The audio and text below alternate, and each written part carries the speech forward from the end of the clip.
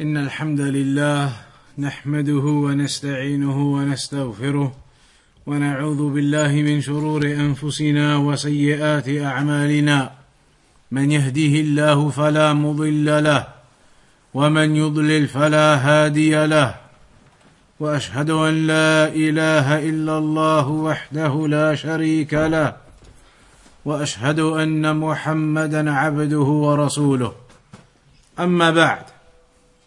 So tonight, insha'Allah ta'ala, we're going to discuss the topic of Ramadan, this blessed month which has almost approached us once again.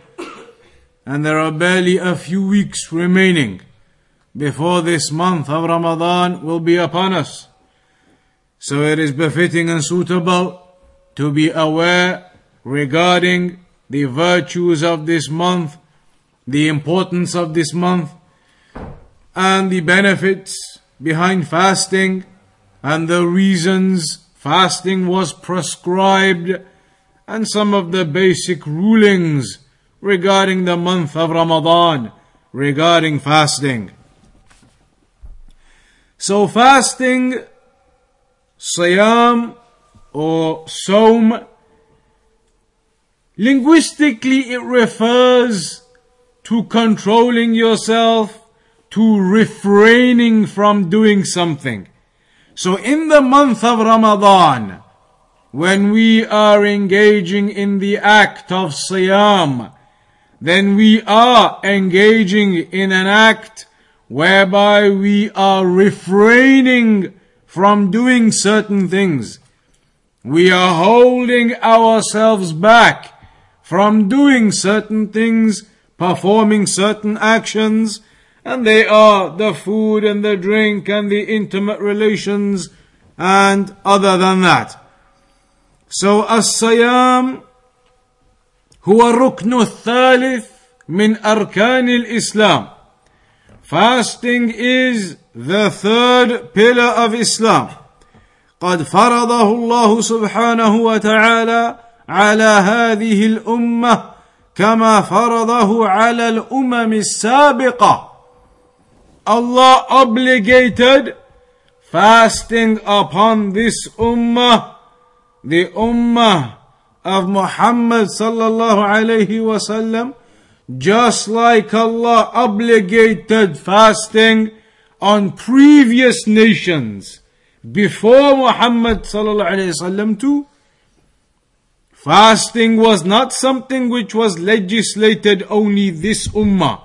It was legislated even before this ummah too, before the time of the Prophet Muhammad sallallahu alayhi wasallam too. How do we know that? Because Allah told us in the Quran, in the ayah of Surah Al-Baqarah, يا أيها الذين آمنوا كتب عليكم الصيام كما كتب على الذين من قبلكم لعلكم تتقون. O you who believe, fasting has been prescribed upon you, obligated upon you, just as it was obligated, prescribed على الذين من قبلكم, upon those who came before you.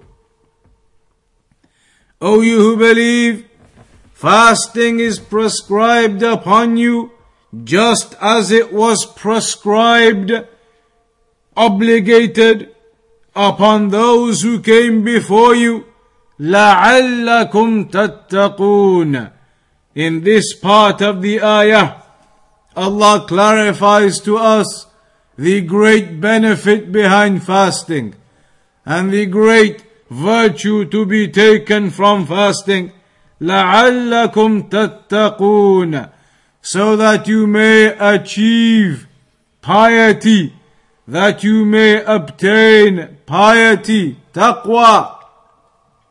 Fasting aids a person in achieving taqwa.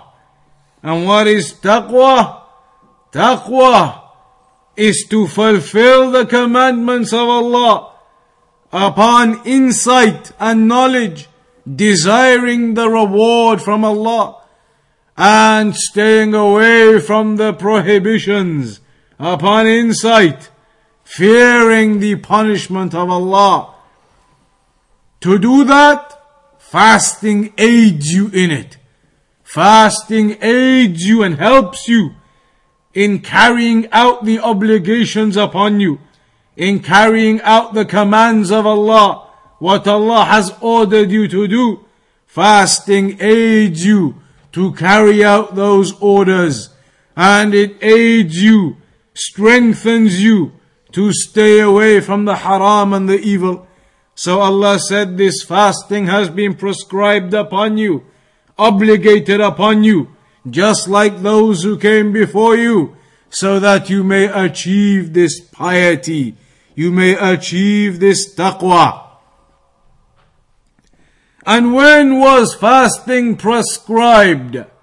In what year did the obligation of fasting occur?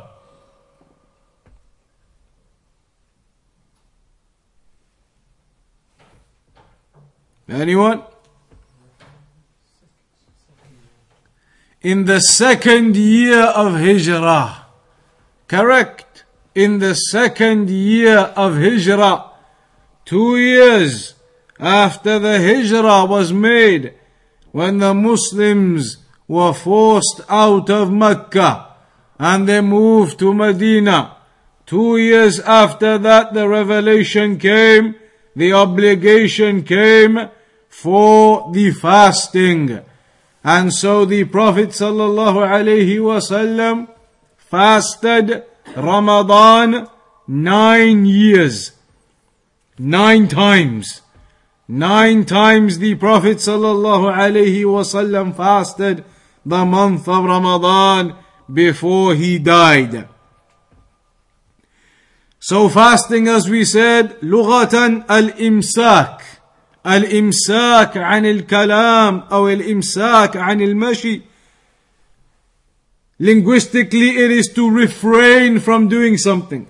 Whether you refrain from talking, or you refrain from walking, or you refrain from eating, it is to control yourself, to stop yourself, and to refrain from doing something. Islamically, it is to refrain with an intention from the things that break your fast, eating and drinking, etc. From the actual rise of dawn until the sunset. To refrain from the things that break your fasting. From the true dawn up till the sunset with an intention.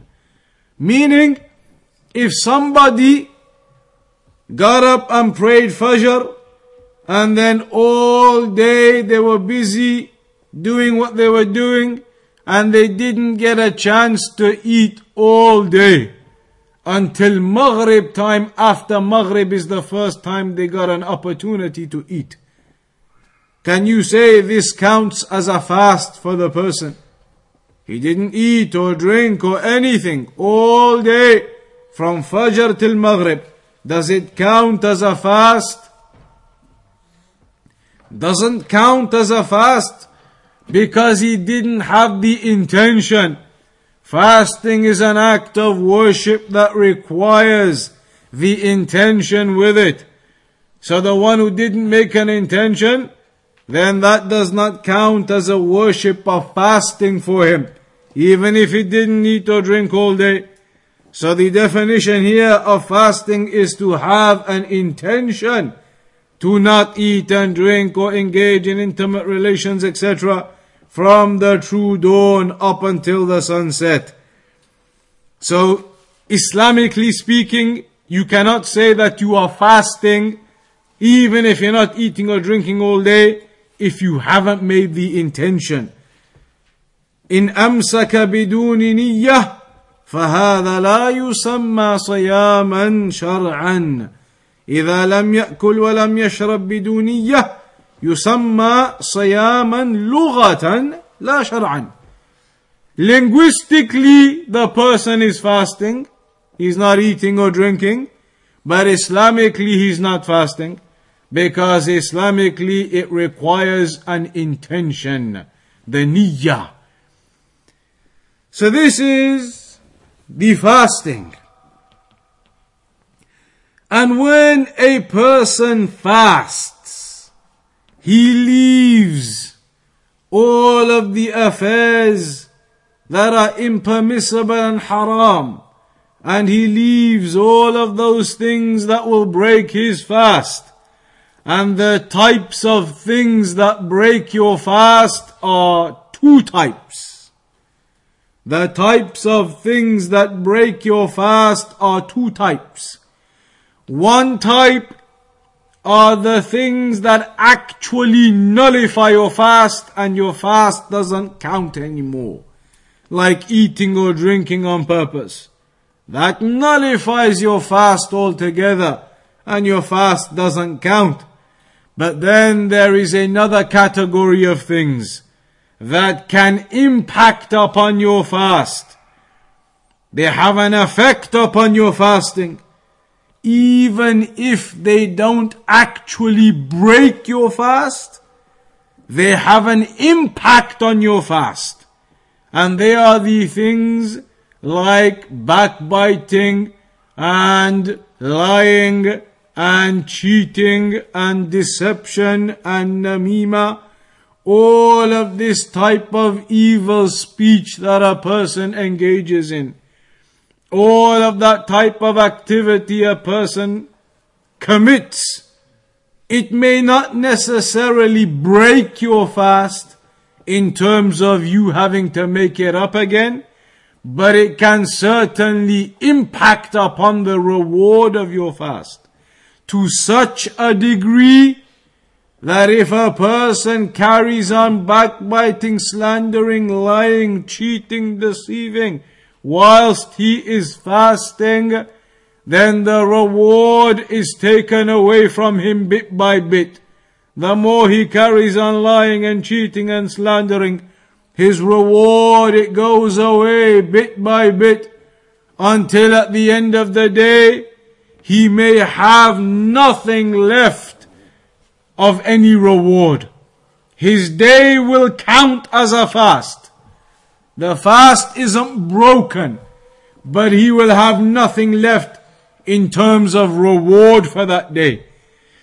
It is possible that his reward is eroded away bit by bit due to all of the evils that he is committing whilst fasting, until his reward it diminishes, even if the date still counts. Hence, it is mentioned in a hadith that the Prophet ﷺ said, "Man lam yada' قول الزور والعمل به والجهل فليس لله حاجة في أن يدع طعامه وشرابه." The one who does not leave قول الزور, the statements of falsehood, قول الزور, the statements of falsehood, all types of batil is قول الزور. Any type of evil and wrong and false speech is considered as zur. So the Prophet ﷺ said, "Man lam yada' qawl az-zur," whoever doesn't leave this false, futile speech, wal amala bihi, and acting upon that way, acting upon this way, on the way of falsehood, upon batil, wal jahl, and the one who doesn't leave jahl, meaning foolishness, the one who does not leave the foolishness, his foolish behavior and bad affairs that he is engaged in, he doesn't leave those things, carries on with them, and then at the same time though he doesn't eat or drink, so he says, "I'm fasting," then technically, Islamically, yes, he's fasting. He's not eating, he's not drinking, etc. Technically, Islamically, he is fasting. But the reality of his fasting is that there is nothing, if anything, a tiny amount of his reward left for that day. The Prophet ﷺ says, Allah is not in need of that person's fasting. Meaning, what are you doing fasting? Thinking you're fasting, not eating, not drinking, getting up early, doing all of those things, but you still carry on with all of your evil lifestyle. You still carry on performing your haram that you have performed, and you carry on engaging in haram that you engage in. You carry on lying about the people and backbiting them and deceiving them and cheating them in your business. You carry on with all of those things in Ramadan. But then you say, I'm not eating or drinking, so I'm fasting. In this hadith, the Prophet ﷺ says, Allah is not in need of your fasting. You're going to carry on like that with everything else. They're going to carry on upon evil and wrongdoing. Carry on upon lying and cheating and deceiving. Swearing and abusing. And then you say, I'm fasting because I'm not eating and drinking. Fasting is not just to leave food and drink. Fasting is not just to leave food and drink. In fact, the Salaf, they used to say, when it comes to fasting, the easiest part of fasting is to stop eating and drinking. That's nothing. Don't eat, don't drink all day from Fajr till Maghrib. That's nothing, they used to say. That's the easiest part. So if that's the easiest part, not to eat anything or drink anything all day, that's no problem. Then what was the difficult part, the Salaf used to say? They used to say the difficult part is to control the rest of your body. To control your tongue. To control your behavior. To control everything else about yourself. That's the difficult part. Not to control the eating and drinking. That's the easy part, they used to say. It's easy. Don't eat anything from Fajr till Maghrib. Anybody can do that. Most people can do that. It might be a little bit difficult. You get hungry, but it's not a problem. Don't eat, don't drink. Everybody does it every year. Ramadan. They used to say that's the easy part, not eating and drinking.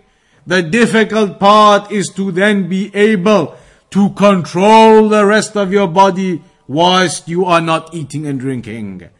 Controlling your tongue is far more difficult than controlling yourself from eating and drinking during Ramadan. The speech that comes out from the tongue, the evil and the lying and the deceit, that evil and abuse that comes out of the tongue of a person comes out far easier than for a person to go and eat and drink. A person may stop himself from eating and drinking. He knows he's not allowed. Fasting Ramadan. He has enough iman. He understands I can't eat or drink. So he leaves the food aside, leaves the drink aside. That he can do, he can manage. But can that same person manage to control his tongue for the whole of the day and not to lie about anyone? Can he control his tongue for the whole of the day and not abuse anyone or backbite anyone or spread namima about anyone? That is where the Salaf said the difficulty is. The ease is in leaving your food and drink. The difficulty is in controlling the rest of yourself. Controlling your stomach, no problem. Controlling your tongue and your behavior and your actions. That's where the difficulty is. Because fasting is not just about food and drink. Fasting isn't just about leaving the food and drink. As Shaykh Rabi' Hafidahullah mentioned, fasting is about leaving all of the evil in your actions. Fasting is not just leaving the food and drink, as Shaykh Rabi' mentioned. Fasting is leaving all of your evil in of yourself. Leaving the evil of your tongue and the evil of your behavior and your actions. That is where the reality of fasting comes to you. لَعَلَّكُمْ تَتَّقُونَ, as Allah said, so that you may achieve piety. You're not achieving piety by not drinking or eating. That is only part of it. The piety will be achieved when you stop yourself from performing the haram and you rectify your behavior and your actions and your speech. The speech being the greatest of the problems. As Shaykh Al-Fawzan Hafidhahullah Ta'ala mentioned, a person may do so much good worship. He may do his obedience and his actions. He may perform the worship to Allah, but then all of it is destroyed. His weeks and months and hard work in his worship, all of it can be destroyed in a few moments from his tongue. All of his obedience and hard work can be destroyed in a few moments with his tongue and the words that he utters. Hence the Prophet ﷺ said, أَتَدْرُونَ مَنِ الْمُفْلِسِ يَوْمَ الْقِيَامَةِ? Do you know who the bankrupt one will be on the day of judgment? They said, قَالُوا مَنْ لَا دِرْهَمَ وَلَا دِينَارَ لَهُ. The one who doesn't have any gold or silver money. But then the Prophet ﷺ said to them, لَيْسَ كَمَا تَظُنُّونَ أو كما قال, it is not as you think. The bankrupt one on the day of judgment. Nothing to do with money. The bankrupt one on the day of judgment will be the one who used to do worship. He used to do obedience. He used to worship Allah. Then how is he bankrupt on the day of judgment? Because even though he used to worship Allah and he used to perform his obedience, at the same time he used to backbite this one and abuse that one and lie about that one and beat this one and do wrong to that one and oppress this one. And as a consequence, those people who he oppressed, they will come one by one and start taking away the good deeds of that person from him, so that justice can be done. That person had oppressed them in this world, they will come and take their good deeds from him, until all of his good deeds they run out. And when they run out and there are still people waiting to get their rights back, then they will take out some of their evil deeds and throw them onto him, so that justice is done between them. So where is that person left? He was a person of obedience, a person of worship, a person of righteousness in his acts and behaviors in worship and obedience. Yet at the same time, due to his oppression of the people, those people will come and take away all of his good deeds.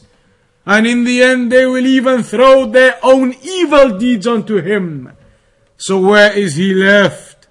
Hence the Shaykh said, Shaykh Al-Fawzan, all of this worship and obedience, you can destroy it with a few movements of your tongue. Hence a person needs to guard over this tongue. So here in this hadith, the Prophet ﷺ mentioned the one who doesn't leave the false statements, the incorrect and false behavior and statements and foolishness and futility, then Allah is not in need of that person to leave his food and his drink. Because if you're leaving your food and your drink and you are not leaving the evil of yourselves, then you are not benefiting. You are stopping eating and drinking, but you are still bribing and cheating and deceiving and lying about people, then what are you benefiting? Hence the hadith says, then there is no need for that person. Allah is not in need of him to leave his food and drink. فَالَّذِي يُمْسِكُ عَنِ الطَّعَامِ وَالشَّرَابِ وَالْمُفَطِّرَاتِ الْحِسِّيَّةِ وَلَكِنَّهُ لَا يُمْسِكُ عَنِ الْغِيبَةِ وَالنَّمِيمَةِ وَالْمُحَرَّمَاتِ فَهَذَا لَمْ يَصُمْ الصَّوْمَ الْمَطْلُوبَ. A person who therefore, when the month of Ramadan arrives, begins to fast, so he doesn't eat and he doesn't drink and he doesn't engage in the desires and the other affairs during the day of Ramadan, yet he carries on with the backbiting, lying, cheating, deceiving, then that person has not fasted in the manner that the Sharia requires from you. And that is an important point to note. Islamically speaking, fasting, the meaning of that is not just for you to leave your food and drink and these things, the physical things. There are physical things and then there are non-physical things. The physical things everybody knows about. The physical things everybody thinks about. Food, drink, desires, you can't do that. And everybody stops from that. But the non-physical things are Islamically also required from you. What are the non-physical things? That is your speech and your backbiting and your lying and these affairs. Those things must be stopped during the month of Ramadan so that you take a lesson from it and therefore can continue for the remainder of the year and the remainder of your lives without engaging in those acts ever again. That is the purpose of achieving taqwa. You achieve the taqwa so that you never engage in lying again. You never engage in backbiting again. Never engage in deceiving the people again. Because who are you concealing it from? These behaviors, the people, they think they are getting away with it. Who are you concealing it from? You backbite a person, you sit amongst yourselves and you speak of another individual. Who do you think you have concealed the affair from? When the angels, they write every word that you say. Who do you think you have concealed it from?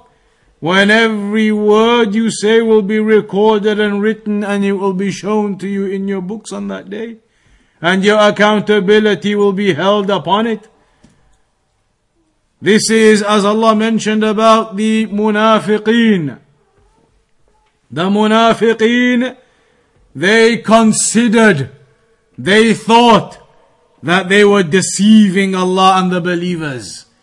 The munafiqeen, pretending to be upon Islam, pretending to be practicing, coming to the masjid and praying, even going out in jihad, thinking they have deceived the believers.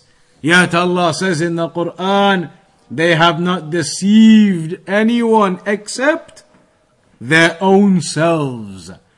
Because they are the ones who on the day of judgment will be في الدرك الأسفل من النار, in the lowest pits of the hellfire. Hence the Prophet ﷺ warned us from having the characteristics of the munafiqeen. In the famous narrations where it mentions ayatul munafiqi thalath, the signs of a hypocrite are three.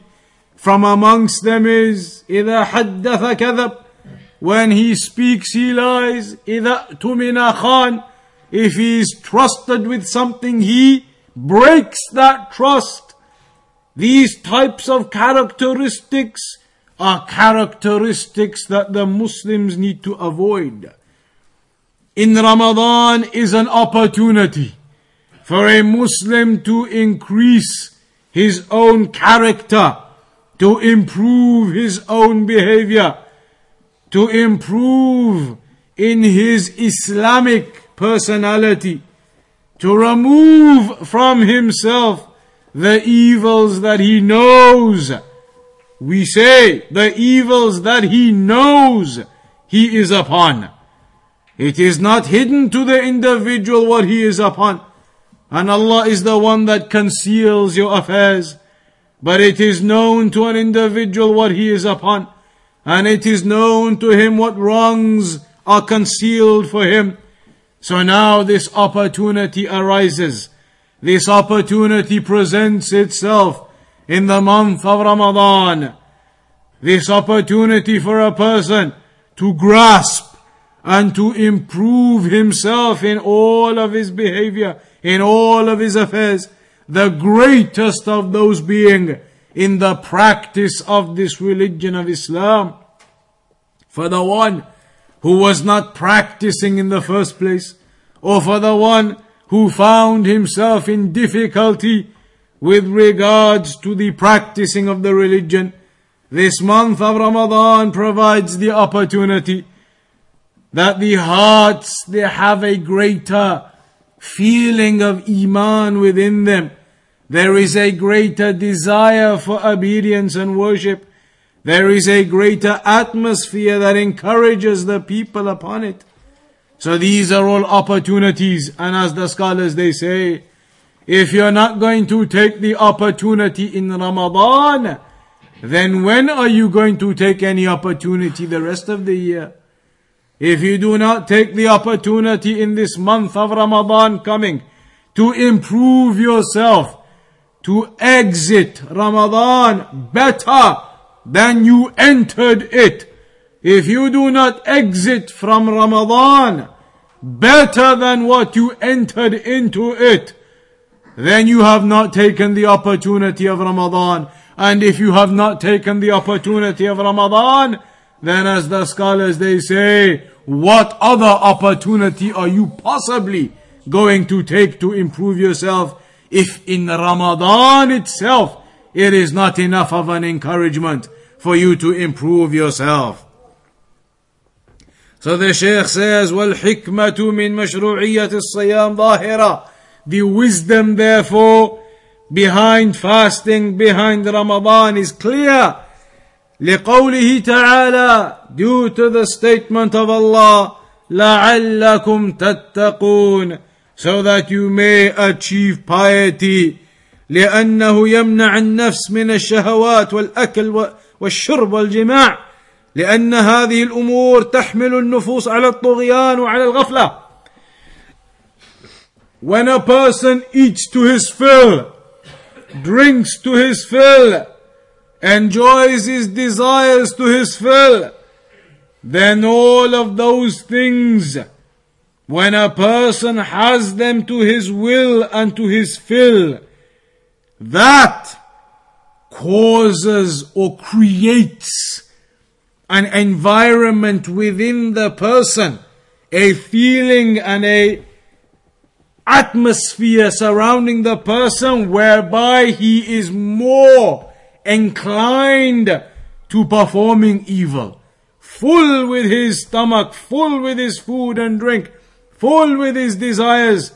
Then when a person finds the fill in all of those things, that is what leads to a greater degree of negligence.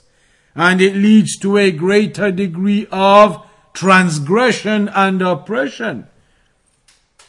Hence Ibn al-Qayyim rahimahullah ta'ala said, Ibn al-Qayyim rahimahullah ta'ala mentioned that the difficulties people face in this world, and every individual faces difficulties, whatever those difficulties may be personal to every individual.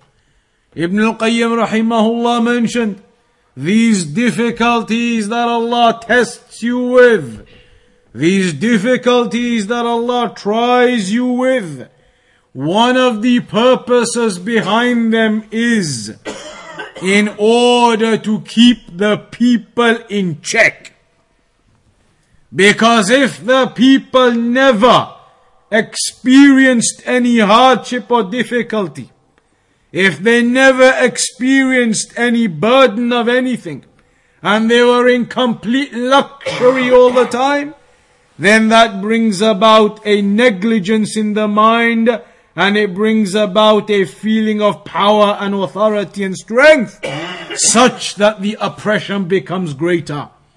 So in order to keep the servants in check, then these trials and tribulations are placed upon them to constantly remind them of their station in this world, to constantly remind them of their poverty before their Lord, and to constantly remind them of the limited time and opportunity they have in this world. It is mentioned, narrated, regarding the Salaf. In some of the books, some of the scholars, they narrated that some of the Salaf, they used to make dua 6 months before Ramadan arrived, asking Allah, allow me to live until Ramadan.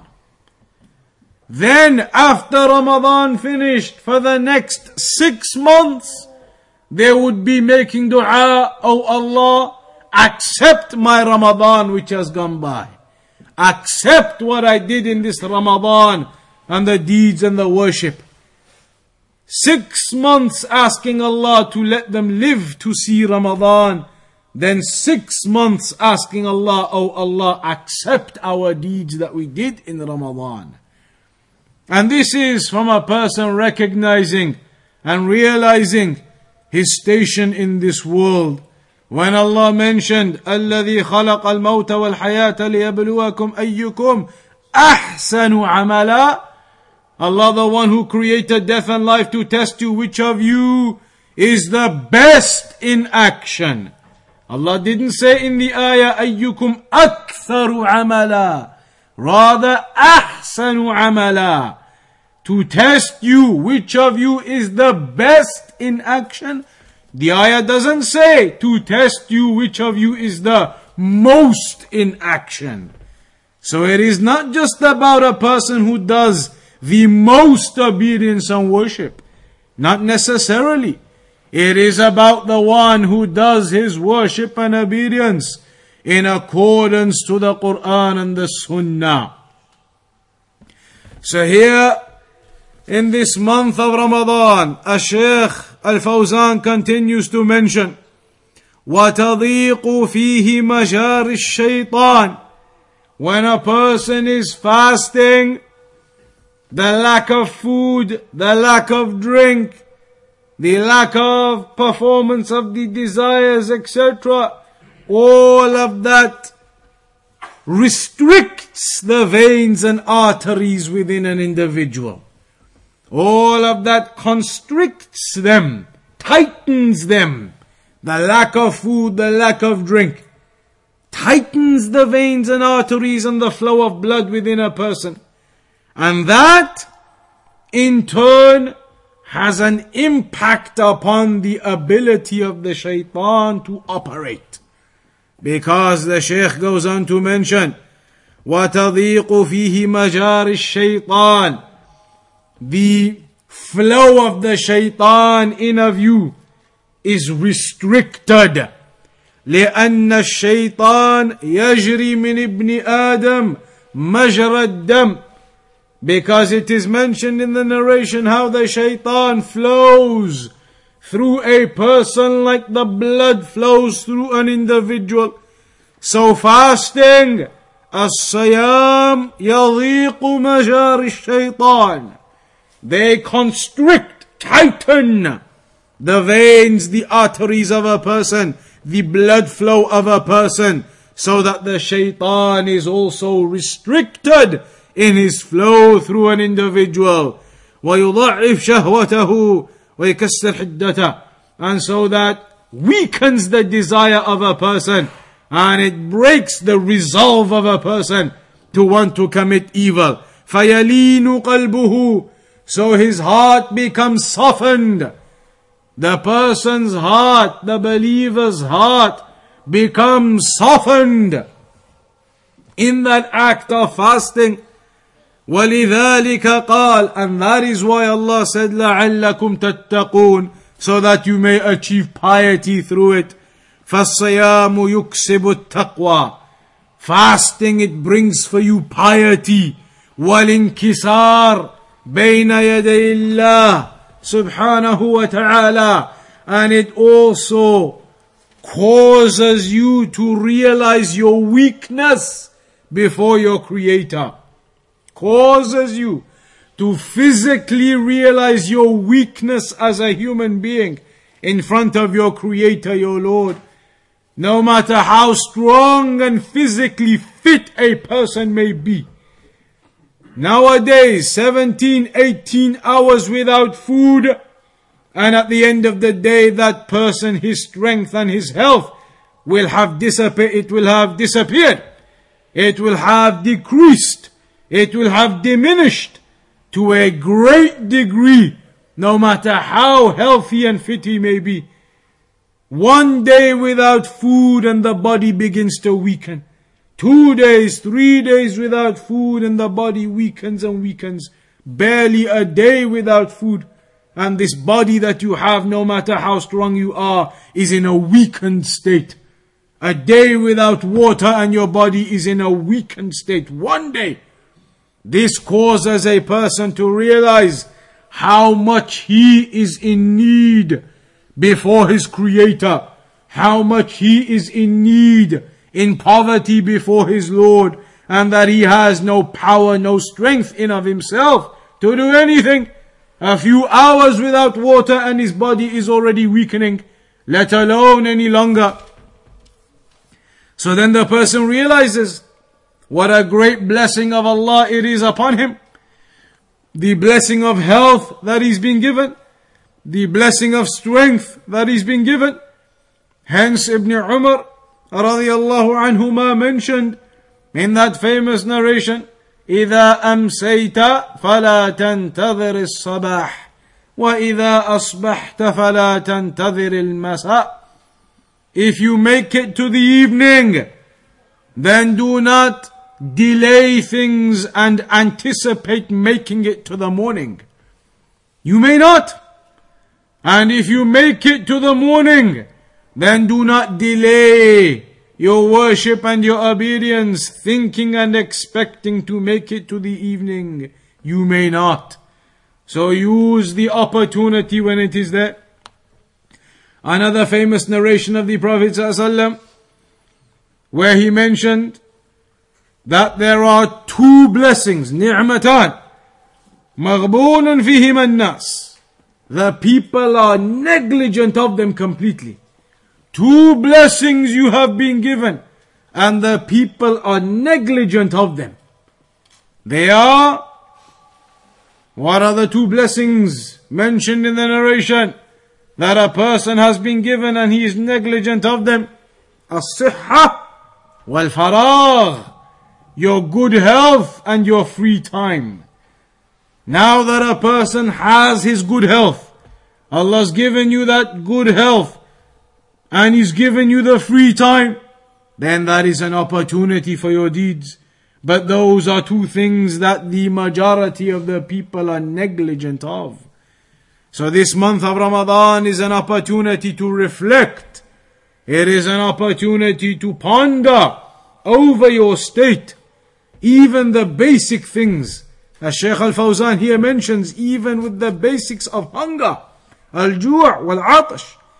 When you feel that hunger and that thirst, then even from that basic feeling of hunger and thirst, you realize what a great blessing of Allah it is upon you that you have the food you eat every day. Because that feeling of hunger and thirst, that is a feeling that others across the world experience on a daily basis without even fasting. Rather due to them not having anything at all. And that is, if you look into the seerah of the Prophet Muhammad sallallahu alayhi wasallam, look into the example of the Prophet sallallahu. On one occasion he came home and said to Aisha radiyallahu anha, أَعِنْدَنَا شَيْءٍ? Do we have anything? Is there anything in the house to eat? Nowadays, that is the type of question that is inconceivable to the people. Such are the blessings upon them. Such are the favors of Allah upon the people, that it is inconceivable to think that a situation could ever arise in your home whereby you would have to go hungry. Yet on this one occasion, it's mentioned in the hadith, the Prophet ﷺ came home and said, is there anything to eat? Do we have anything today? In one narration, Aisha radiyallahu anha mentions, no, we actually have nothing. We actually have nothing. So then in that narration it mentions the Prophet ﷺ said, Inni idhan sa'imun.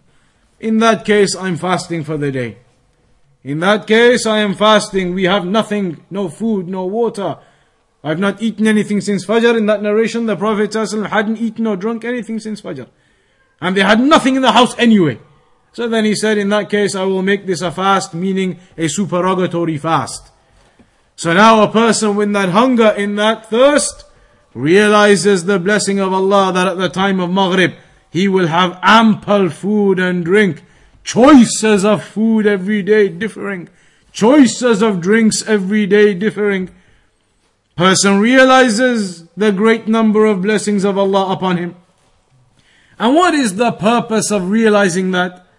It's not just that you realize the blessing and you understand the blessing, but it is how you then react to realizing and understanding this blessing.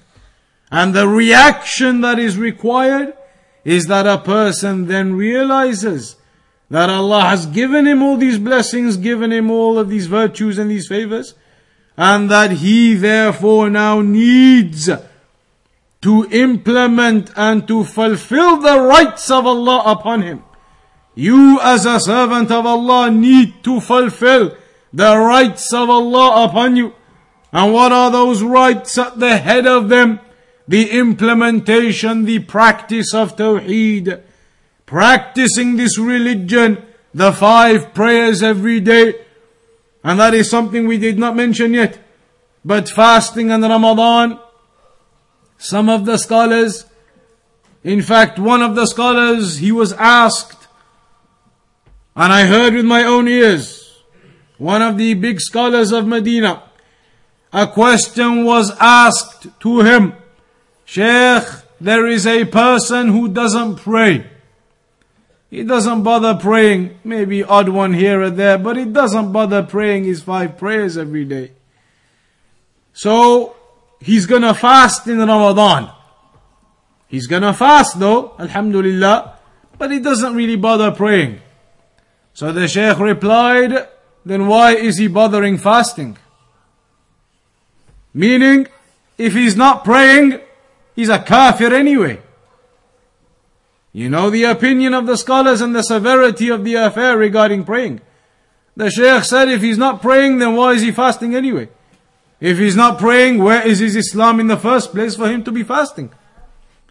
So this is an opportunity to rectify the most basic of affairs. An individual who is not even praying 5 times a day, then this is an opportunity that presents itself to you. Ramadan, where your iman, it increases. You feel that obedience and worship you are doing to your Lord. You feel the iman increasing. Then you must continue with that throughout and beyond Ramadan as a month. And not to only do that in Ramadan and then stop outside of it. So there are many benefits within this month of Ramadan.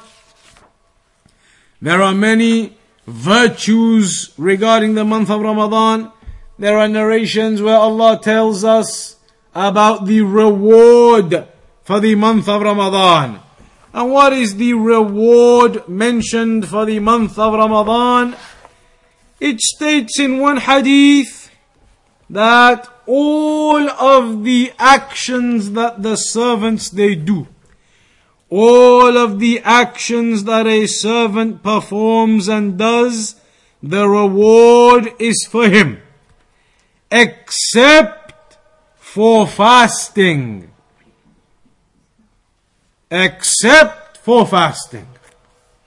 The act of fasting, Allah said, is for me, for Allah. And I will reward that person accordingly. So the act of fasting is not restricted. It is not restricted in its reward. It is open in its reward, and Allah rewards the one who fasts. فَإِنَّ الصَّوْمِ لِي وَأَنَا أَجْزِي بِهِ. As the hadith mentions, fasting is for me and I will reward that person. Allah mentions, my servant left his food and his drink for me. He left his food and his drink and his desires for me. And the fasting is for me and I will reward him upon it. In another narration it mentions about the doors of paradise. and that one of the doors of paradise, it is only for the people who fast. And that door is known as Rayyan. لا يدخله إلا الصائمون. No one enters in through this door except the people who fast. Hence the scholars, they mention, if you look at the biographies of the Salaf and the biographies of the great Imams, you will find that fasting was an act that they used to perform to a great level. Not just in Ramadan, but for the remainder of the year, they would fast a lot. Why? Because of all of the great virtues of fasting. How the fasting brings taqwa for you. Fasting helps you in your obedience of Allah, prohibits you and makes you stronger from staying away from haram. The reward is from Allah directly to you. The reward of the door in paradise for you. So the scholars of the past, if you read their biographies, it is mentioned how they all used to fast a lot. Throughout the rest of the year also. But nowadays we find our situation such that the people, they fast in Ramadan, and then there is not a single fast except until next Ramadan it comes. And they are missing upon the virtues of great fasts for the rest of the year. The 6 days in Shawwal, the day of Arafah, various days that fasting can be done, and the Sunnah days because of the virtues of it. So that is a brief reminder, and that is all we intended to do today. A brief reminder regarding this great month of Ramadan. A reminder for everyone to recognize and realize their position in this world. To recognize and realize their Creator has placed them here for a purpose. And to recognize and to realize that this time is limited and short. And so if this Ramadan is decreed for you, then to use it as an opportunity to increase yourselves and to better yourselves. For you do not know if this type of opportunity will present itself to you once again. You do not know if this opportunity will arise once again or not. So it is an encouragement only, an encouragement for us all to begin from now in these few weeks mentally preparing ourselves, readying ourselves for this month of Ramadan so that we may take the maximum benefit from it, may take the maximum we can in improving ourselves as practicing Muslims, practicing upon the way of Salafiyah, to use this as a basis to make that improvement and build upon. So we'll conclude upon that brief reminder for tonight. وصلى الله على نبينا محمد وعلى آله وصحبه أجمعين. If there's any brief questions, we can take that now and then we'll conclude. Salam. You mentioned that Salah makes a person non-Muslim. Is there Ramadan, the fasting, if you don't fast in the Ramadan, does that make you Muslim? Are they all equal, the pillars? Or? The pillars are not equal like that. The prayer is the only one apart from the Shahada. Shahada, obviously. Person doesn't accept the Shahada, kafir. The other 4 pillars, fasting, prayer, fasting, zakat and hajj. Prayer is the only one that the scholars, they discussed with this topic. That if a person abandons the prayer, tarik as-salah, then that person is a kafir. But if a person didn't bother fasting out of laziness, he is still a Muslim. But he is a severe sinner, major sinner, but Muslim. Zakat the same, and fasting the same, and hajj the same, except for the one who rejects the obligation. A person who makes juhud. He says, I don't believe in Ramadan. I don't believe in it. That one's a kafir. The one who rejects the obligation is different. But we're talking about somebody who knows you're supposed to fast, but lazy, doesn't do it. He's not exited from the fold of Islam, but he is upon severe sin. But prayer, the one who leaves that out of laziness, knows he's supposed to pray but is lazy, that some of the scholars say does make you a kafir.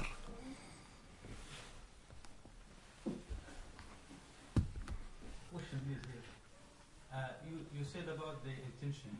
Is it necessarily also in the optional fasting? Because you said in the obligatory fasting in Ramadan, you have to have intention beforehand.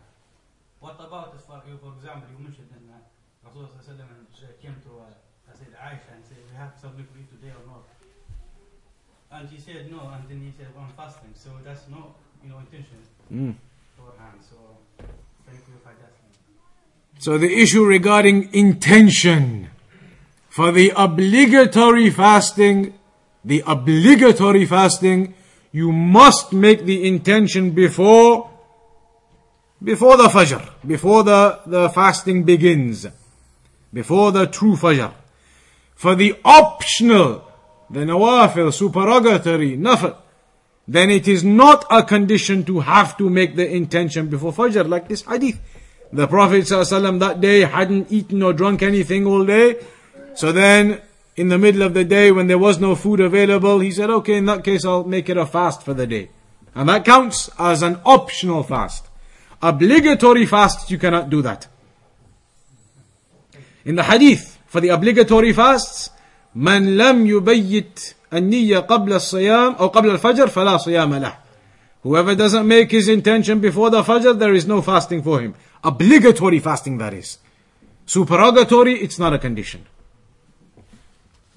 Staying on intention, does that intention have to be done every night, or can we do it at the beginning of Ramadan? You guessed your question before you got to the third word. So this is a difference of opinion between the scholars. Do you have to make an intention every night of Ramadan? Or is one overall intention before the first night of Ramadan? You're in your mind now, I'm going to fast this month. Is one overall intention sufficient? Some scholars say yes. But many, like Sheikh bin Baz and others, they say every night you have the intention for the next day. And that is something natural to everybody anyway. Every night you put your alarm on. Why do you put your alarm on? Because you have the intention, I'm going to get up and fast. So naturally that intention every day is there. And that is something many of the scholars say you should do. That you have an intention daily for the next day to fast. Any particular supplications or wording? Some people have particular intention wordings. So I'm not aware that there is any particular wording. Allahu A'lam. That there is any particular wording. But it is an intention in the heart. There is nothing, like when people they pray. When people are going to pray, they stand up in the congregation and they say, Oh Allah, for your sake now, I am going to pray 4 raka'at or 3 raka'at for Maghrib behind this Imam, and we're praying today. You know that intention how people make it. 3 raka'at fard behind this Imam. All of that type of thing, huh? Facing the Qibla, aywa. 3 raka'at behind this Imam, facing the Qibla. This intention you were taught when you were kids. That is not correct. There is no intention like that. In one narration, in one story, Shaykh Al-Uthaymeen, he says, one time he was in the Haram in Mecca. Or not he said somebody told him. Somebody told Shaykh Al-Uthaymeen this story. This person says that he was in the Haram in Mecca once, and the person next to him got up and he was going to pray. So he started making the intention, Oh Allah, I'm going to pray this 4 raka'at behind the Imam, facing the Qibla in the Haram.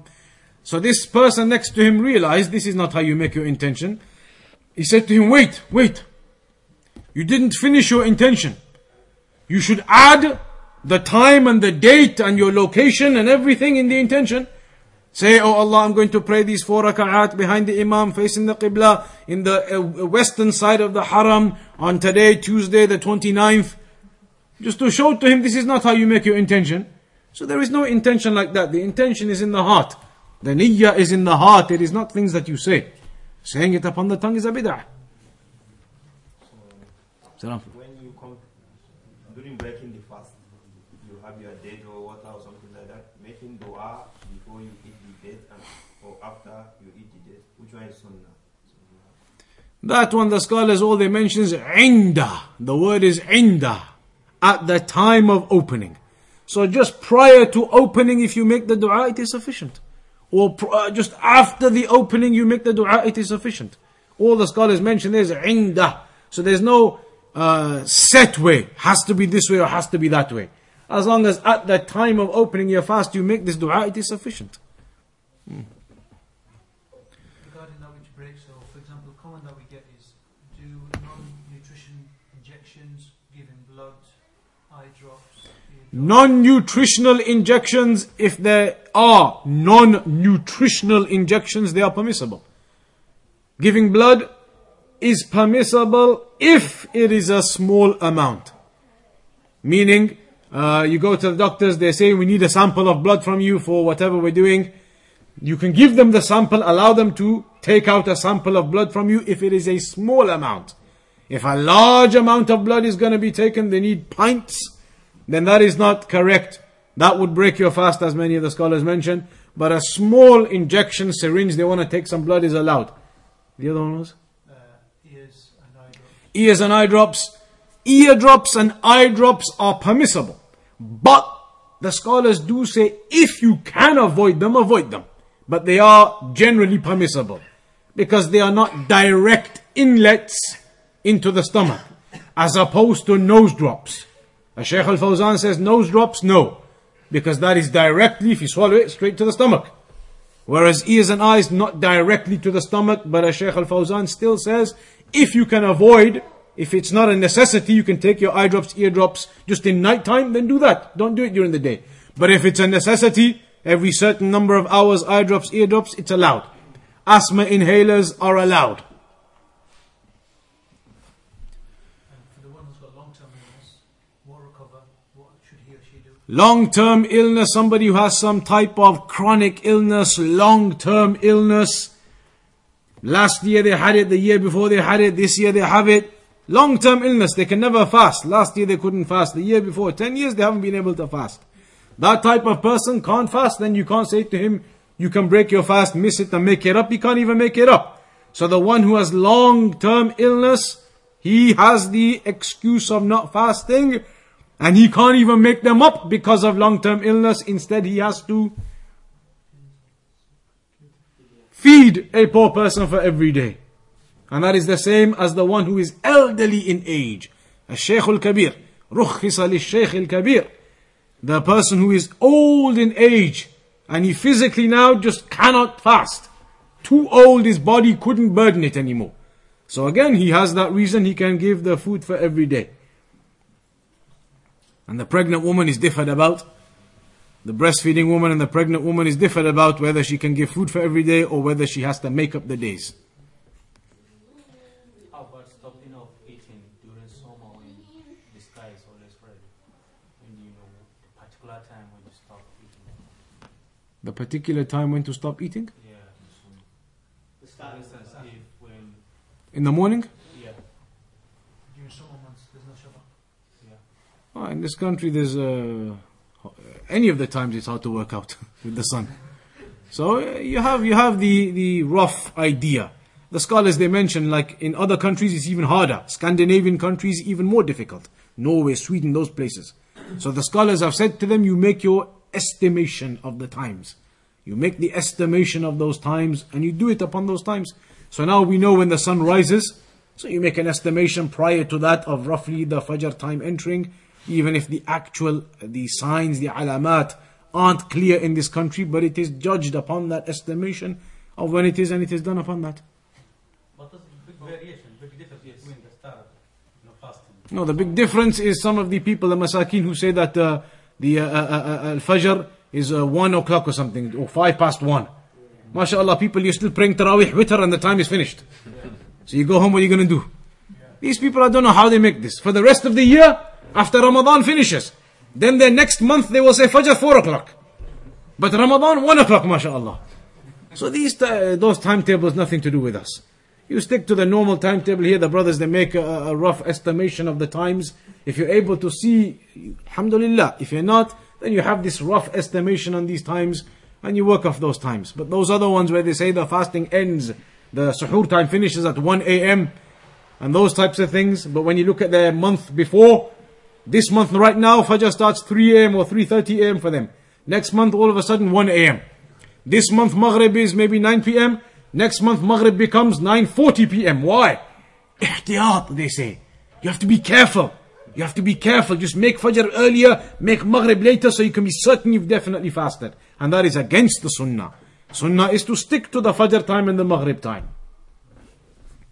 Common one for sisters, last one from me, sorry. Every year I get the question. Does the mere fact that a woman is pregnant, that she doesn't fast? That's another very lengthy one. A woman who is pregnant, does the mere fact that she is pregnant allow her to miss fasting or not? Some scholars say yes. Some scholars hold the opinion that pregnancy, just for the sake of pregnancy, is an allowable reason not to fast. Other scholars, they say no. They say pregnancy is only a reason allowing you to miss fasting if there will be harm upon you or the child. That in a nutshell. Then after that, all of the discussions and the evidences regarding which of those opinions is more accurate or correct. But generally speaking, most of the scholars, if you read their fatwa, all they say is, if a woman is pregnant and she fears for herself and her baby, then it's allowed for her to miss. So, if a woman was pregnant and doctor said to her, MashaAllah, fit and healthy, everything going very well, you yourself are fit and healthy, your child is growing fit and healthy, even if you fasted, you can't envisage any problems. So if the woman wants to fast in that state, she can fast. Some scholars will say she has to fast. But most of them, they allow the fact that a woman is pregnant, they allow that as a cause to miss the fasting. Because nowadays, if you were to go to any doctors or any experts in the medical field, vast majority of them will say to you that it's going to cause you harm. Vast majority will say, especially the way that the fasting is nowadays, whatever stage of pregnancy, most doctors will tell you it's going to be something detrimental. So, generally speaking, a woman that is pregnant would be allowed to miss the fasting and make them up afterwards, or give the poor people, depending on that issue, which is too long to discuss. But And a menstruating woman? menstruating woman, if a woman is upon her period, what is the ruling? She shouldn't, but she can if she wants. She's not allowed. So the menstruating woman is not allowed. When she is upon her period, she is not allowed to fast. Some women always ask, is it allowed to take those pills and things to delay the period for this month, so you can do the full month? Technically, some of the scholars say, yes, it is allowed. But others, they mention you shouldn't do it. Allah created you upon this particular way. Allah gave you the rulings of what to do when you're upon the period. Make up the days afterwards, just like Aisha radiallahu anha and the other companions used to do. So there's no need to take these pills and these things so that I want to be able to do the whole month, I don't want to miss any days. This is how Allah has created the women. This is how the female companions did it. The rulings have been given to you what to do when you miss those days for the period. So the woman to stay upon her natural way is better. How does she make it up? How does she make it up? Does she fast or does she feed? Oh, the woman upon the period? That one fast. Anybody wants any other opinions, a different lecture. But that one she fasts. She fasts. The one upon the period, those days that she misses, then afterwards she must make up those days. Just like in the hadith of Aisha, when we used to be upon the period, we were commanded to make up the fast, but not commanded to make up the prayers. The prayers they don't have to make up, but the fasts they have to make up.